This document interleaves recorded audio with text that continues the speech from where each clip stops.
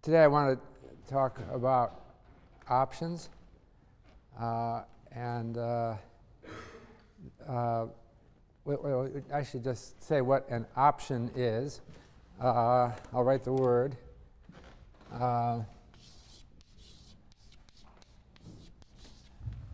It's a contract that has an owner, and the owner of the option contract has rights defined in the contract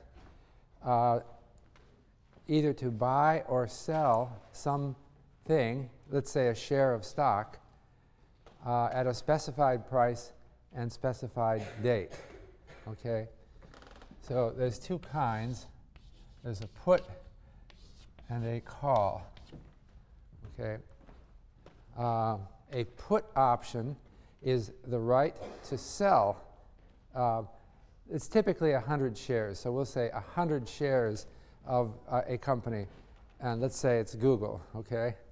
Okay, so the option would have, if it was a put option and there was a price, then you would have the right up and, well, let me see, there's the exercise price.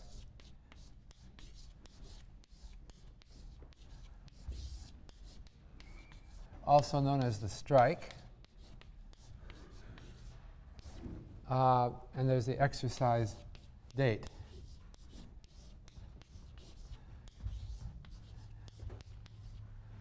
Okay. I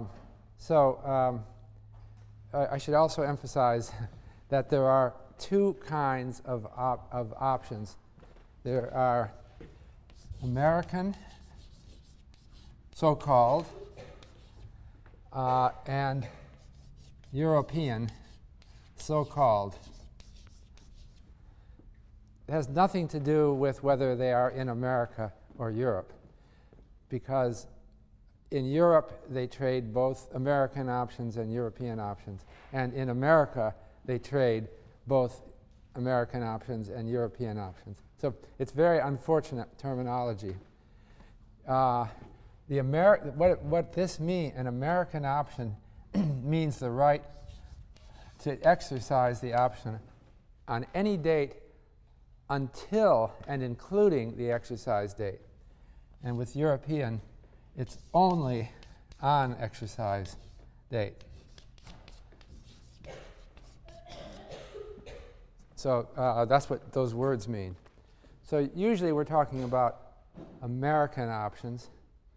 And so if you have an American option, American put option on shares of some stock, then you have the right anytime you feel like it until the exercise date to sell that option at the price specified in the contract called the exercise price. Okay? If it's European, you have to wait until the exercise date, and then you have 1 day when you can do that. A call option is the right to buy, okay, a share of stock, or whatever it is, whatever is specified in the option. And in a traditional option, there's two parties. There's the buyer of the option, and usually we present them from the perspective of the buyer of the option. The buyer of the option pays a price to buy the option, not to be confused with the exercise price, and then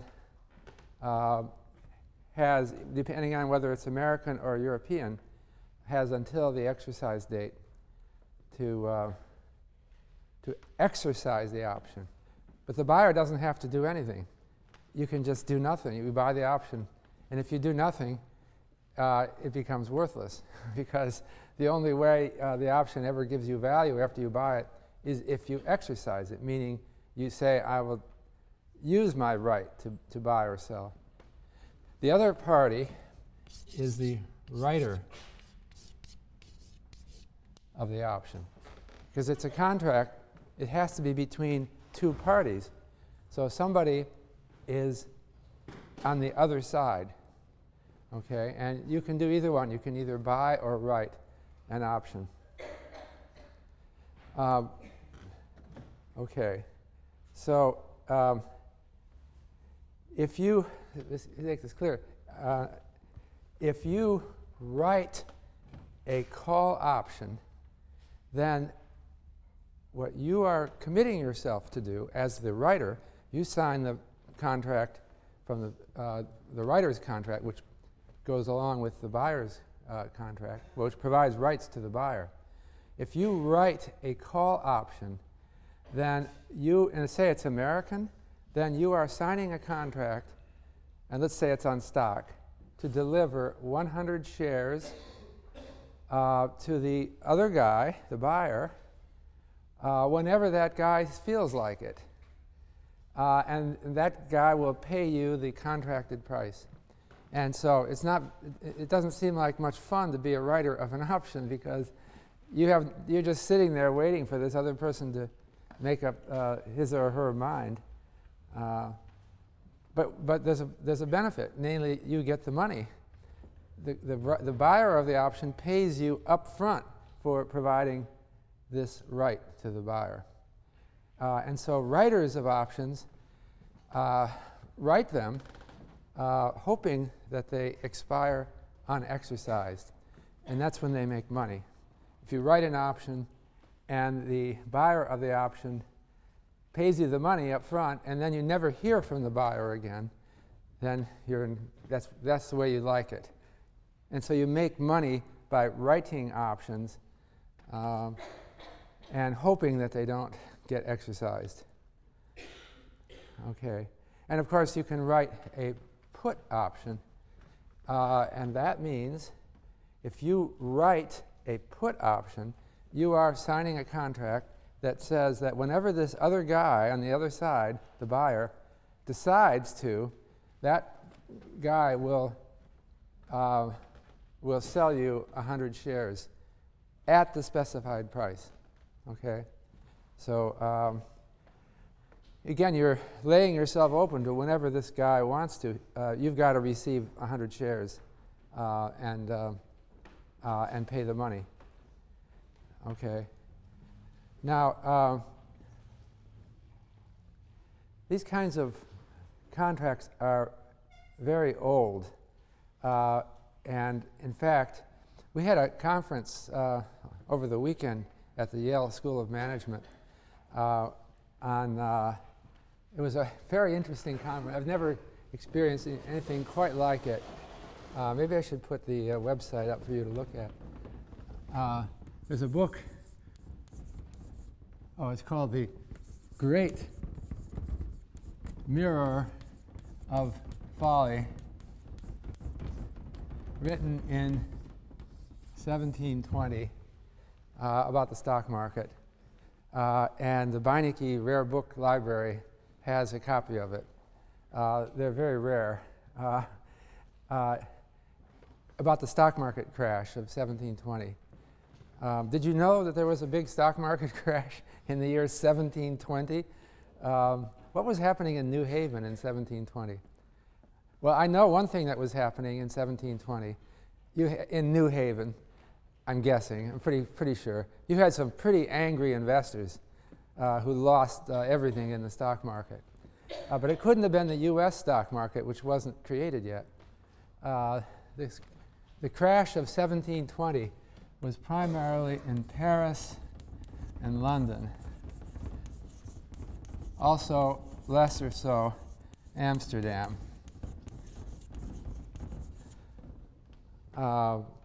Those were the financial centers of the world. So I'm speculating there must have been someone here in New Haven. Probably Yale University lost in this crash. I don't know. Must have been someone here who lost. It was a huge and devastating stock market. And this is the first one, actually. The first stock market crash. And so we had a lot of fun at this conference. It just relates to options. I'll tell you why it relates to options, because people were writing options galore in 1720 on stocks. So the book, The Great... So there's a web... If you search on Great Mirror of Folly on the web, it'll come up with our conference and proceeding. And since this book, copyrights expire after, it's a complicated formula, but in less than a century. So this is all public domain. So Yale has it up on the web. You can read the whole book. Unfortunately, it's written in Dutch, but which might deter some of you. But it has lots of pictures, and we had great fun. So at this conference, it was the most interdisciplinary conference I've ever seen because we had professors from the art history, comparative literature, finance, economics, psychology, and we had scholars from all over the world who knew about the year 1720, including a lot of Dutchmen who were here. But anyway, the highlight of it was, one highlight for me was it had we saw a picture of an option from this time, an option contract to buy stocks from Amsterdam. And it showed, it was a printed form.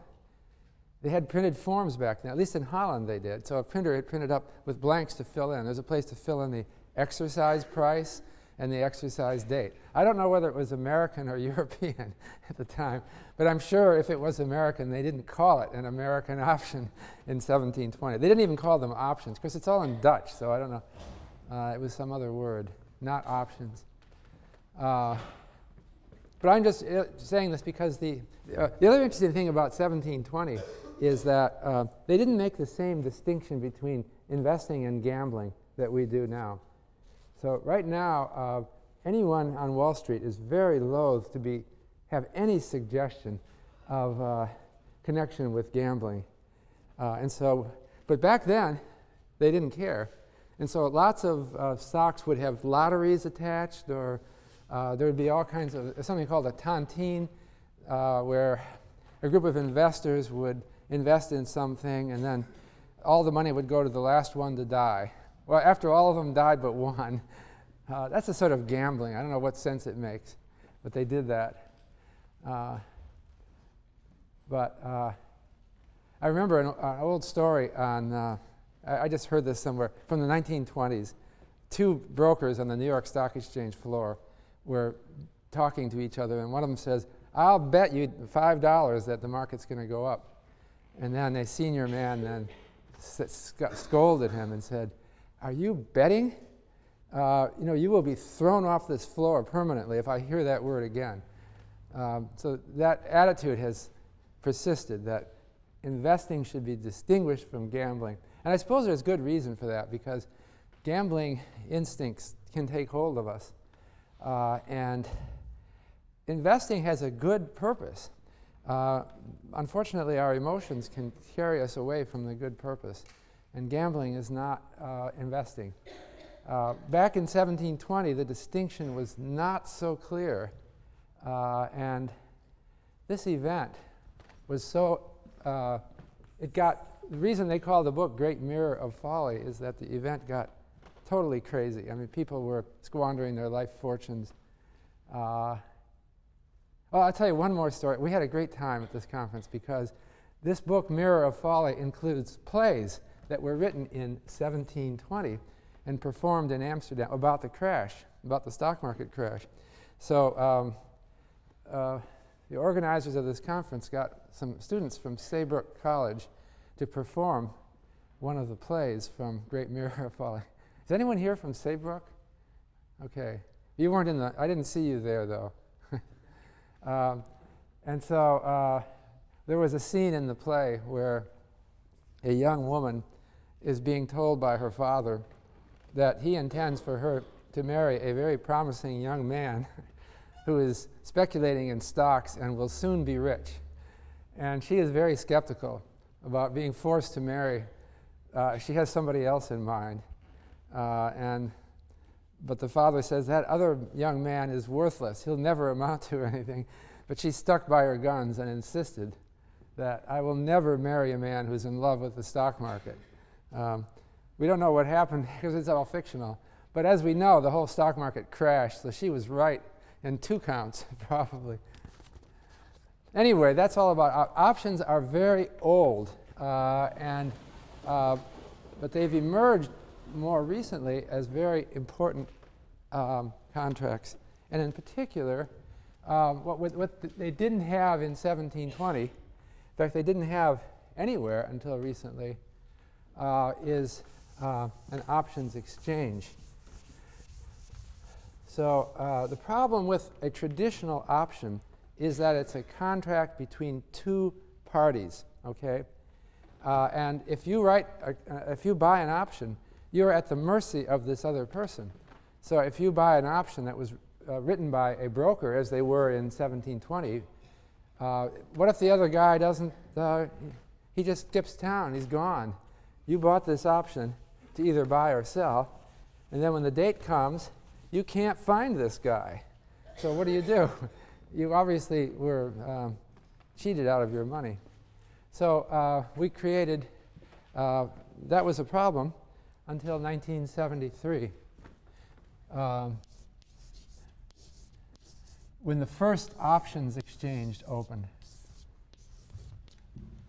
Well, I think there may have been ways of dealing with the problem, but not before 73, but this is the first options exchange, Chicago Board Options Exchange, which was a spin-off of the Chicago Board of Trade. Now what they did is they organized a central marketplace for standardized options. Options used to be written for whatever exercise date anybody wanted. There was no standardization. It's like an options exchange is like creating a futures market when you only had a forward market in the past. So they started trading options on U.S. stocks in 1973, and they require that the writer of a naked call has to put up margin. Okay? What is a naked call? If you write a call, you are standing ready to sell 100 shares to the buyer whenever that buyer decides, if it's American, to do that. But if you're naked if you don't own the 100 shares. Well, one way you can do is you can show that you own 100 shares, so there's no way that you could fail to deliver. But if you're naked, then you are required to put up margin. And the margin is an amount that was enough so that if you fail to deliver, the CBOE could access your margin account and buy the shares on the market to sell to the buyer. And there'd be enough money to do that. And so the margin requirement for the writer makes the contract secure, so that there is really no counterparty risk with options purchased on an options exchange. Now there's many options exchanges, but the CBOE, I'm just listing it, was the first. Now futures exchanges sell options on futures. That's the same thing as an option on a stock, but instead of a stock contract, it's a futures contract. So, and that would be done at the CME group, which is a futures exchange. But that's just, we're just talking about where you can do these things. So did I explain the concept of options? Well, maybe I should go through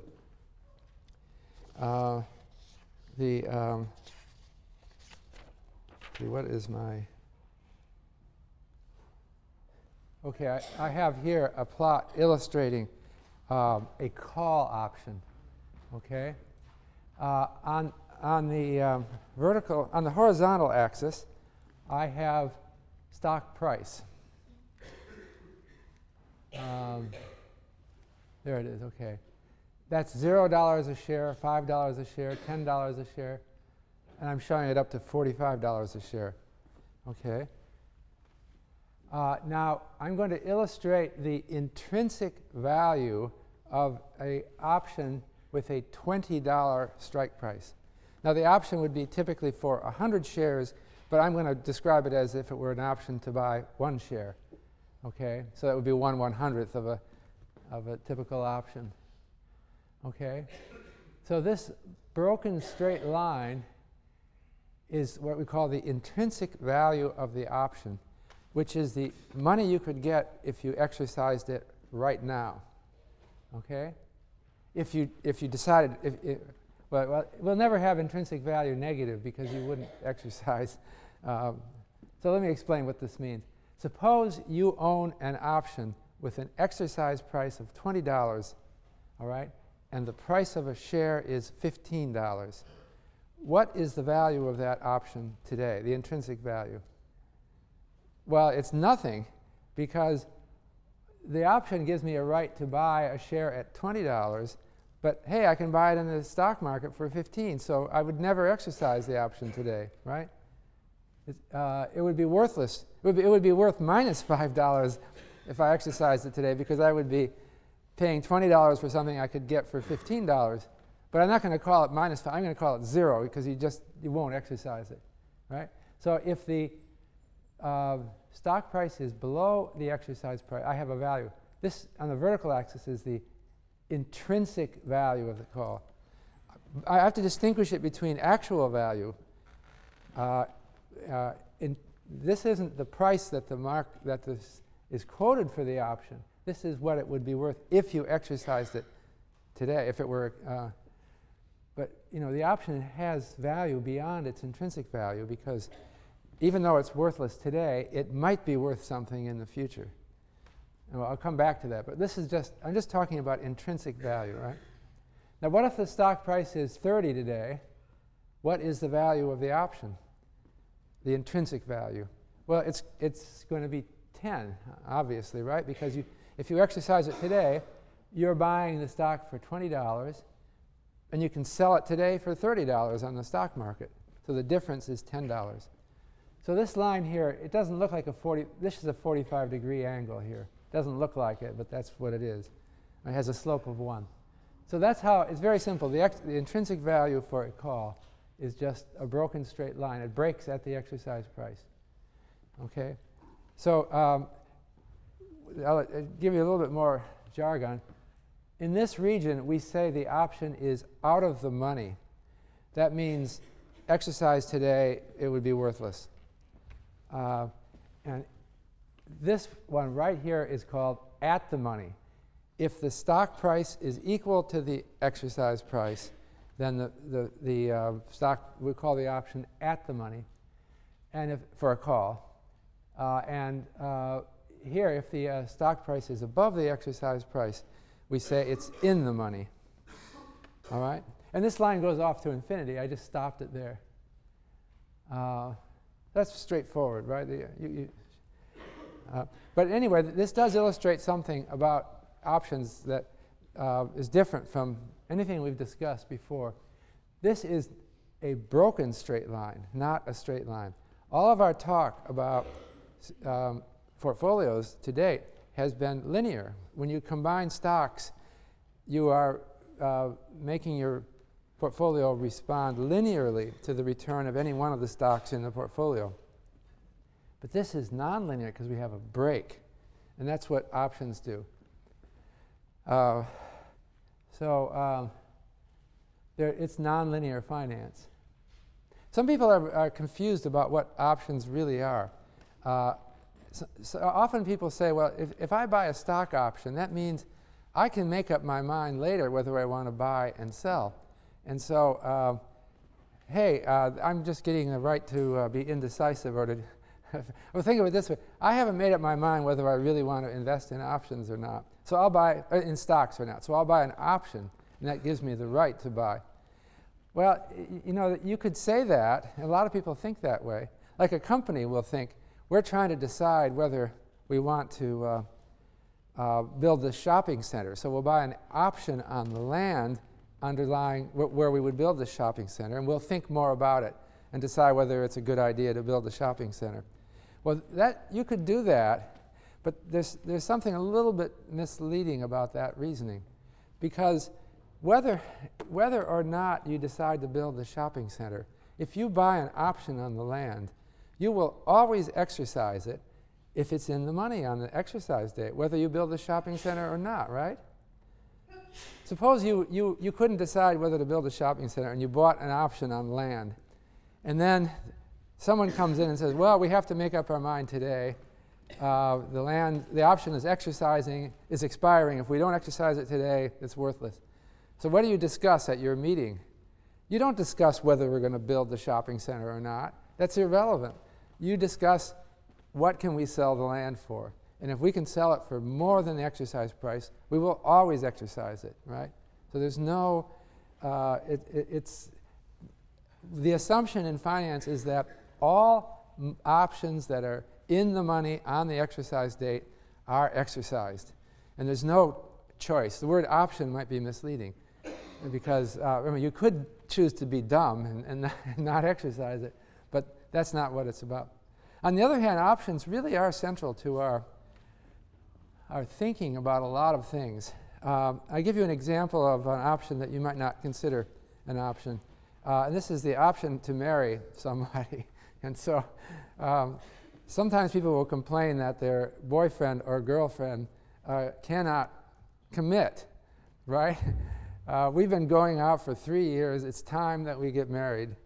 But this person, the counterparty, cannot seem to decide. But actually, one view of that situation could be that this person is just better schooled in finance than the other. Because one principle of finance is that you should never exercise an American call early, right? I'm not this cynical about relationships. I'm just telling you a story that comes to mind. You never want to, I'll come back to that. You never want to exercise an American call early. So that's why there isn't that important distinction between a European and American. But just in the case of relationships, suppose your girlfriend or boyfriend really wants to marry you and is still giving you time, then you instinctively know you should wait as long. I'm saying not really, but I'm saying in terms of theory, you should wait until the last day when this other person says it's now or never. Because there's always exercise, there's always option value, there's always a chance. Maybe that will come clearer. I don't know if you like my analogy. I'm not cynical about these things, as some people are. Yeah, Peter. Doesn't that present a risk-free arbitrage opportunity when you buy a put option? If you buy the stock. This is a call option up here, but this is a call. I'm going to show you a pit, but go ahead. What arbitrage? Oh, okay, yeah. So I just thought if you buy 20 and the option's going to give you the right to sell 30. See, the price, I'm going to come back to that. The price of the option will always be above that line. So there's no arbitrage. There are possible. It depends on if the price is wrong, there are arbitrage. Let me come back to that. I mean, this is a put option. This is intrinsic value for a put option because it's the opposite of a call. If the strike price is 20 and the stock price is selling for 15, then you can see that it's in the money. It's right, because you can make $5 by exercising. You have the right to sell it for 20, but you can buy it in the market for 15. So you buy it for 15 and sell it for 20, and you make $5. But on the other hand, up here, if the stock price is $30, you have the right to sell it for 20. Well, that's worth nothing, right? I can sell it for 30 in the market. So, but then what? See, do I have a? Let me jump to this. This isn't exactly the order that I wanted to do it, but and this has to do with arbitrage, as you were saying. The price in the market should always be greater than intrinsic value until the exercise date, the last day, for an American. Well, even for American or European, but let's talk American a moment. This pink line is my price for the option. And we'll talk about how we get that line from theory, but price, let's say if it's an American option and it's got time to go, let's say the exercise date is not for another year, okay, and it's out of the money. The price of a share is only $15, but the exercise price is $20.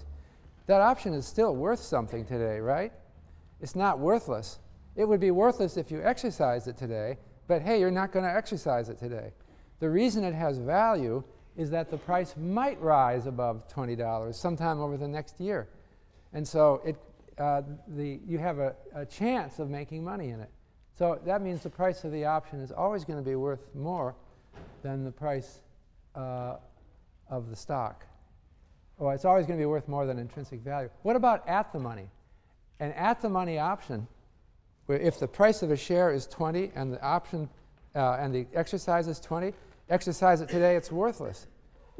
But it has to be valuable because 50-50 chance the stock price is going to go up. And so you have a good chance of making money on it. So it's going to be worth a lot more than this one was down here because we're at the money. You know, any little jostle upward is going to put it in the money. So there's a big chance that this will become in the money. So it has real value. Whereas down here, the option doesn't have much value because it would take a big price move to put it in the money. And then what about up here? Even when they're in the money, they're worth more than intrinsic value. And you kind of wonder, well, why would that be? Well, it's because this thing is better than owning the stock.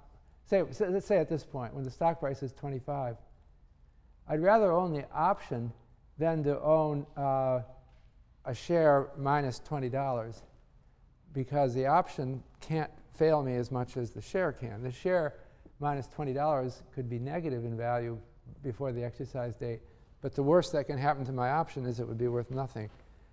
And so, now the arbitrage, Peter, that you were referring to is the arbitrage. What if the price were below this line? Maybe that's what you were thinking. What if the option price, what if the stock price is 30 and the option is selling at 5? If it's an American option, I have an immediate arbitrage, right? I buy, what is it? If it's a call option, I would buy the option for $5. I would exercise it and sell for $30, and I'll make money instantly. And so that can't happen. We can't have the option price selling for less than intrinsic value. You know just from arbitrage that pink line is always above the solid line. Moreover, there's another arbitrage relation which I didn't show on the chart, but if we draw a 45-degree line here from the origin, that's plotting the stock price against the stock price, all right? It has a slope of 1 and it comes out of the origin. No option can be priced up above that 45-degree line, above here. In other words, an option can never sell for more than the stock. Does that sound obvious? Why would you pay, if the share is selling for $25, why would I pay $30 for the right to buy it at $20? Obviously, it's ridiculous. The stock itself is an option to buy the share at a 0 exercise price. So it has to be worse to have a positive exercise price. Okay, so now I wanted to stress the put-call parity relation. And this is another arbitrage thing, that the put option price, arbitrage, the absence of arbitrage opportunities implies that the put option price minus the call option price equals the present value of the strike price.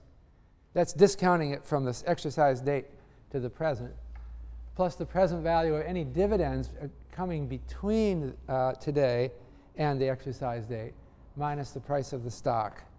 And this has to hold because if it didn't hold, there would be an arbitrage opportunity.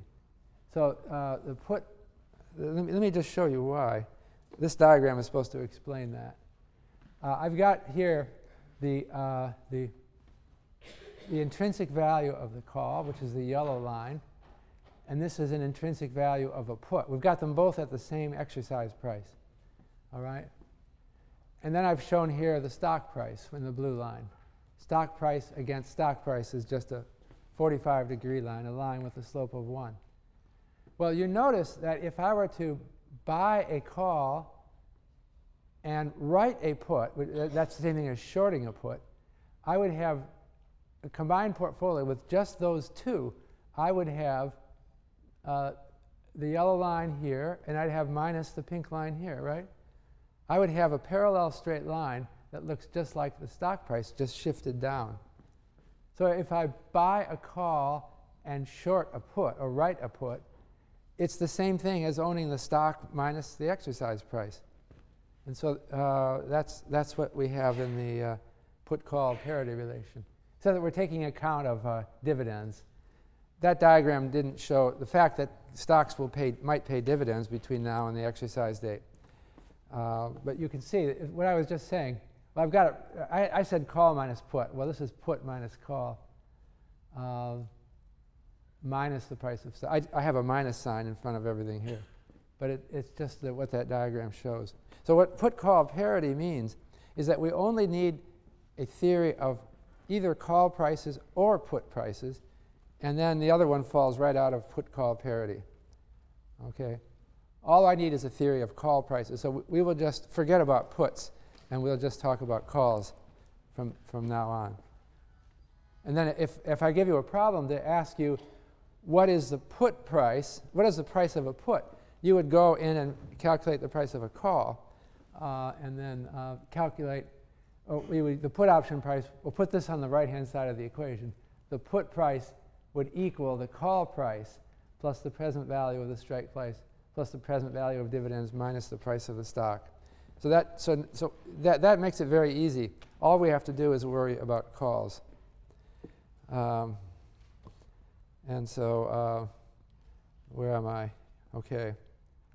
So the question for financial theory is, what determines this pink line? You agreed that it should be above intrinsic value. As the option gets closer to expiration, as time moves on and the exercise date is getting closer and closer in time, this pink line is going to go down, down, down. And on the last day, it hits the intrinsic value. And so, but what is it before the exercise date? So I'm going to start with a theory which illustrates how we calculate these things. But this is a theory that applies to us so that we can understand it easily. It applies to a stripped-down situation. Well, I'm going to derive the price of an option under the assumption that it's very simple. There's only one period between now and exercise. It's a European option. We're going to exercise it in one. We have an exercise date of one period. And also under the restrictive assumption, and this is for pedagogical purposes, just to simplify option theory, that the stock price, S is the stock price today, okay? And this stock is very special because next period it can have only two values. It's S times U if the stock goes up. U stands for up. And it's S times D if the stock price goes down. And what I'm saying, what's arbitrary here is I'm saying that there's only two possible prices for the stock next period, SU or SD. That's not real world because, as you know, there's all kinds of infinite number of possible prices next period. But again, this is just, I think that we should be able to figure out what the price of a call option on this stock should be worth. It's very simple. Well, I say it's very simple, but the people who invented this won the Nobel Prize for this. So I don't want to make it, this wasn't so simple in the history of financial thinking. But anyway, so do you understand the situation that we're proposing in? It's just like there's this very funny stock that we know for some reason, we know that S is the price today, and next period, when the option exercise date is, its price is either going to be SU or it's going to be S times U or it's going to be S times D. Okay, and then there's an interest rate, and we can both borrow and lend at this riskless interest rate. So what should the option be worth? Okay, so in this case, I'm going to call C the current price of the call. Today, this is before. Now, this is before the exercise date, so the price of the call is going to be worth more than the intrinsic value. I'm going to call C sub u the value of the call next period if the price is up, and C sub d the value of the call next period if the price is down. Okay, that's the thing that we read off of those broken straight lines, right? So CU would be, the stock price minus, if it's the stock minus the exercise price if it's in the money. We know that in advance because we already know what the two possible prices are next period. So we already know what the two possible option values are next period. This is the intrinsic value up if it's up, and this is the intrinsic value if it's down. All right? And we'll call E the strike price of the option, the exercise price of the option. Is everything clear here? It's just such a very simple world. I'm just saying there's only two possibilities. It's a very simple world. And it's only one period between now and exercise, so it's very simple. Now, what I'm going to say, we're going to develop an arbitrage theory of options, and we're going to say that you want to, you'll take any profit opportunity that's riskless. And it ought to be possible to get a riskless profit opportunity here by investing both in the stock and the option, because there's only two possible values for the stock, and you've got both a stock and an option. There must be a riskless portfolio, right? Because the price of the option depends only on the price of the stock on the exercise date. And so what I'm going to do is get an optimal hedge ratio, H, that makes my portfolio. I'm going to form a portfolio of the stock and the option, and I'm going to put them together so that I have a riskless portfolio. All right? And that's what I'm going to do. And out of that is going to fall a value for the price of the option. So this is what you want to do, okay? We're looking for a riskless profit opportunity. Let's consider this. We're going to write one call and buy H shares, okay? And I'm going to pick H so that I have no risk at all. And it's easy to see how you do that, because we already know, before the exercise date, we know that if the price goes up, it will be worth UHS. My portfolio, if I have H shares, the H shares will be worth UHS, right? US is the price. H shares will be worth UHS. Okay, but I've written one call, so this will be worth UHS minus the price of a call. Similarly, if the stock price goes down, then this is the value, intrinsic value of the call. Then next period, on the exercise date, the portfolio will be worth DHS minus C sub D. All right? So let's choose H so that the two are the same. And all I have to do is set this equal to this and solve for H. And that gives me the optimal hedge ratio. And so H is equal to C sub U minus C sub D all over U minus D times S. And now it's very simple to get to option pricing, is that if I can form this portfolio with where I have one call and H shares in the portfolio, it's a riskless portfolio. And so it has to earn the riskless rate of interest. That's what no arbitrage assures. It can't be possible to get a riskless portfolio that earns either more or less than the riskless rate. Because if that did happen, I would have a riskless opportunity, ability to earn more than the riskless rate with no risk. And that's contrary to arbitrage. So the return on, since you invested HS minus C in the portfolio, the return on it the total value of it has to equal 1 plus the riskless rate times HS minus C. And if you substitute in for HS minus C, you find out that it equals this. And substitute for H into this, and you get the price of the call today. And it's simple algebra, but there it is. So that's the arbitrage theory call option price. That might be less than intuitive to you, but you see that was very simple arguing that got us there. We merely said, the way to think about options is that options move with the stock price. They're perfectly correlated with the stock price over this interval, because if the stock price goes up, you know you've got C sub U. If the stock price goes down, you know you've got C sub D. So you have only one source of uncertainty, but you have two assets. So you can put them together to eliminate risk.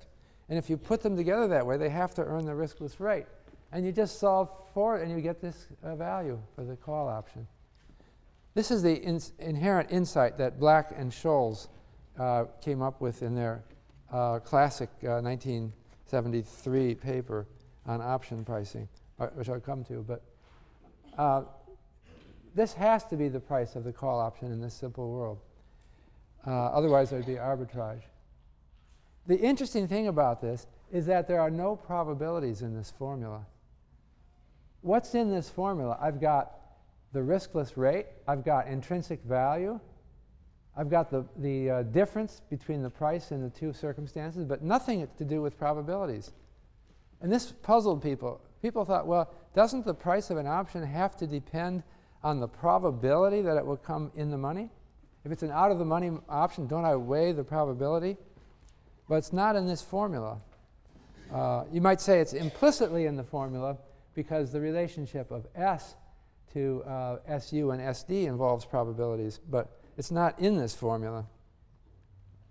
So Black and Scholes, in their famous paper, used this kind of reasoning to get to the standard option contract, which option formula. And I'm not going to derive it because the mathematics is quite a bit more difficult, but it's exactly the same logic that I just went through with the binomial option pricing formula. And so this is one of the most famous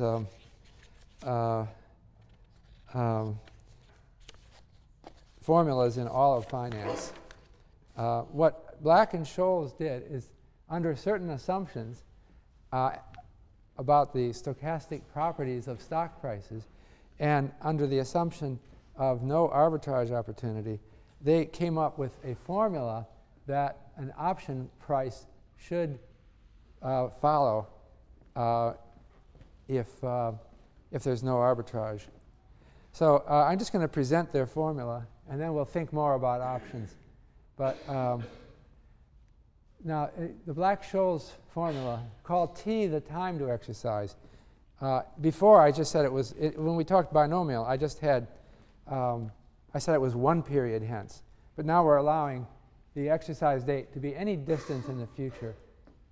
So T is the time to the exercise date. And this is for our European option, although it's often used to apply to American options as well. And we'll call sigma squared the variance of the one period price change. Okay? And n of x is the cumulative normal distribution function, which you can find on Excel. It's called norm dist.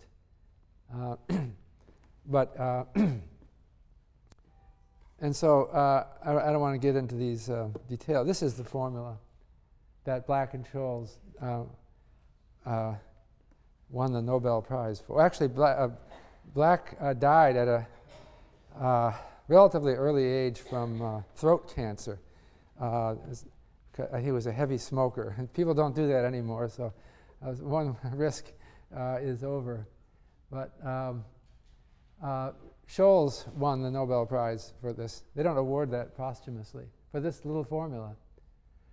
It says the price of a call is equal to the stock price times n of D1 minus the exercise price times n of d2, where d1 is given by this expression and d2 is given by this expression. So that might not be intuitive to you. We could spend a couple of lectures making that more intuitive, but I'm just going to stop with that formula now. But that's the formula that I used back here to make this pink line. I had to plug in a value for sigma squared and t, but I did that, and I used the Black-Scholes formula. So the Black-Scholes formula does what we sort of think it should. The price of an option should be greater than the intrinsic value everywhere. But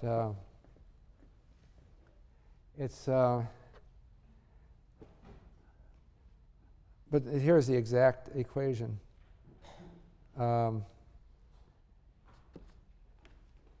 this is one of the most famous equations in finance. It might even be on your, if you have a financial calculator, you might have a key that you can press. It's already on your laptop, so you don't even know it, probably. Or maybe, depending on what kind of programs you have. But it's easy to compute in Excel. You just have to use this norm dist. This cumulative normal distribution function is not something you can do by hand. You have to use a because it would involve an integral that doesn't have an analytic solution. But you can get it on Excel. Now, the critical problem with the Black-Scholes formula, however, is getting some of these parameters that have to go into it. And the tough one is sigma squared. Most of the other things we know. If you're trying to actually price an option using Black-Scholes, S we already know. That's just the stock price. E is the exercise price. We know that. That's written in the option contract. T is the time to expiration date. We know that. That's written in the contract. R is the riskless interest rate. Well, that's easy to tell. That's just quoted in the market. There's only one thing that remains that's tough, and that's sigma squared. That's the variance of the stock price. Black-Scholes says you have to know how variable the stock price is to price an option. And intuitively, you can see it. Isn't it obvious that the more variable the stock price, the more valuable the option is, right? If the variance were 0, then the option would just be the intrinsic value, right? Because there's no chance for the stock to do anything unexpected. So if it's out of the money and variance is 0, the option is worthless. If it's in the money and the variance is 0, then it's worth something, but it's only worth the intrinsic value. If sigma squared is 0, the price can't move anywhere. So there's no problem. As sigma squared increases, the option gets more and more valuable. If it's out of the money, it's getting more and more chance to come into the money. And so that's in the formula. So the key variable in the Black-Scholes formula is the variance of the underlying stock price. And that's the kicker. That's the hard part. People who trade options use the Black-Scholes formula, but there's a problem. And the problem is you've got to plug in a number for sigma squared. So what number should I plug in? Well, you might say, let's take historical numbers, all right? I know pretty much what the variance of stock price changes is. Let's use the historical variance. So I wanted to show you the historical variance of stock price. I have it, since I like history, I go all the way back to 1871. So what I did to compute this chart is I took the S&P composite, or S&P 500 index, back to 1871. This is my spreadsheet, which is on the web under our classroom materials. And I took a 6-month moving average of 6-month changes, 6-month standard deviation of the percentage price change for every month from 1871 July to April of 2008. And the important thing to understand here is that the variance is not constant through time. It moves around. There are high variance periods for stock prices and low variance periods.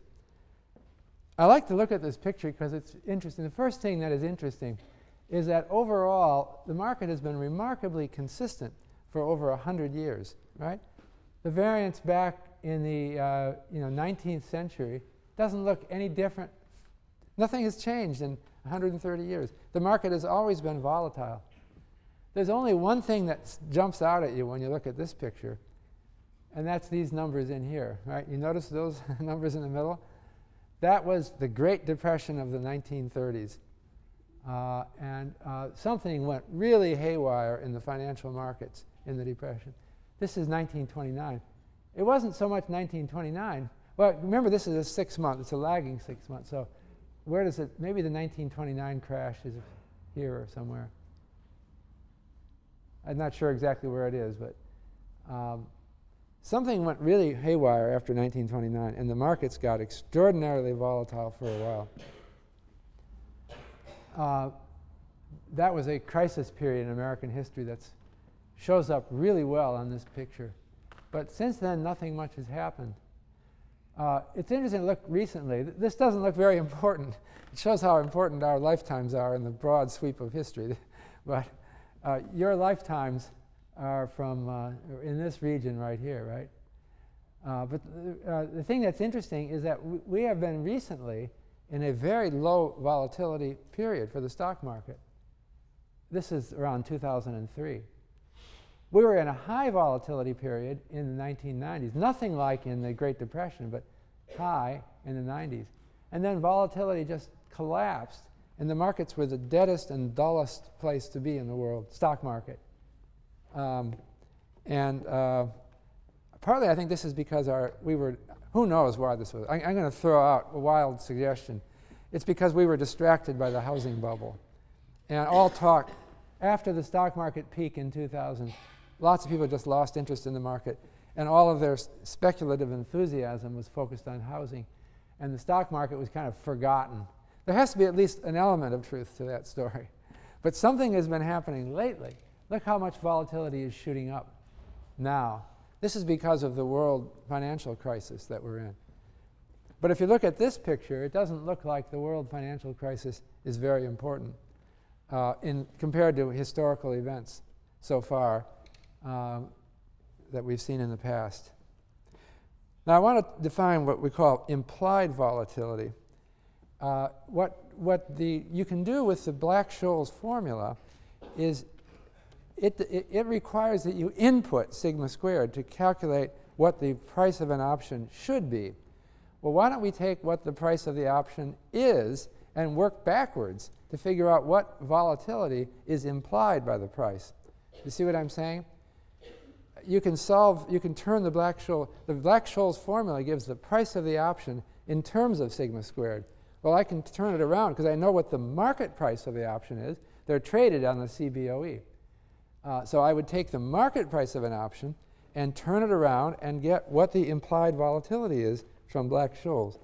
And the CBOE does this for you because they trade S&P 500 options, and they have it on their website, and it's called VIX. So I have VIX there. That's their volatility index. And the CBOE was created in 1973. Unfortunately, their series it goes only back to 1986. But it's been going for a long time. You can't get implied volatility back to 1871 because although there were options traded back then, there was no organized market. You can't get a consistent series of prices of options going that far back. So you can't get implied volatility. Maybe you could do it if you got some records from some broker and find some options, but I don't know, it would be hard. So our implied volatility only goes back, that's a little over 20 years. But the interesting thing is, I have plotted here both the implied volatility over that period and the actual volatility. And you see that they line up fairly well. So this shows the strength of the Black-Scholes formula. Black-Scholes does seem to be pricing options well enough because the implied volatility, well, it's not perfectly exactly equal to the actual volatility. It's close. And so we can see that the formula makes some sense. I think, yeah. So I just wanted to conclude this lecture by talking about the effort we've made to get single-family home price options going at the Chicago Mercantile Exchange. So as I told you, I and some of my colleagues have been campaigning with futures exchanges to create futures markets for home prices and ultimately for commercial real estate prices and other economic variables. So we went to, we started campaigning almost 20 years ago. But recently, we have been talking with the Chicago Mercantile Exchange, and they created futures markets for single-family homes in May of 2006 using the S&P Case-Shiller indexes. So when that was our objective. But when we went there, the CME said, well, why don't we start options as well? Options on futures. So we have a futures contract, and they launched options on home prices. And you can see all these things on the Chicago Mercantile Exchange website.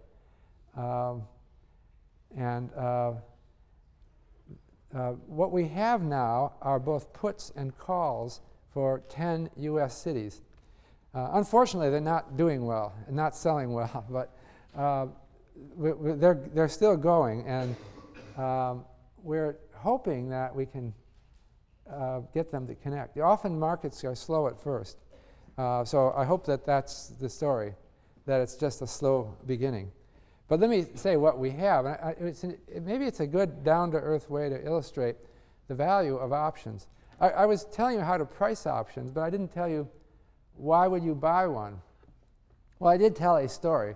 At the beginning, I talked about an investor wanting to invest money in options and a writer hoping that the option will expire unexercised and hoping to make money. But I didn't really go behind that and emphasize why you would do that. So I think the example of a home price option is very easy to see. And let's consider a situation that someone, I don't think any of you are homeowners here, right, at this point. Maybe some of you are, probably not.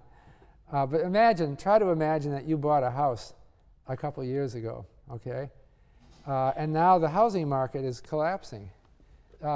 You bought that house probably on a mortgage, so you borrowed 80 or 90% or maybe even more of the money to buy the house. And now the home price is falling, and you're thinking, hey, wait a minute, this house is worth less than my debt. And you start to get upset. You're thinking, well, I'd like to move to another city. But then you realize, I can't do it.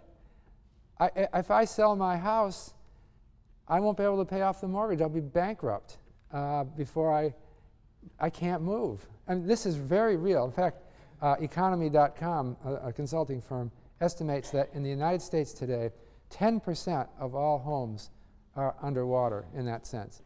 The mortgage debt is greater than the value of the home. And that number is increasing every day as home prices continue to fall. So some people are very upset.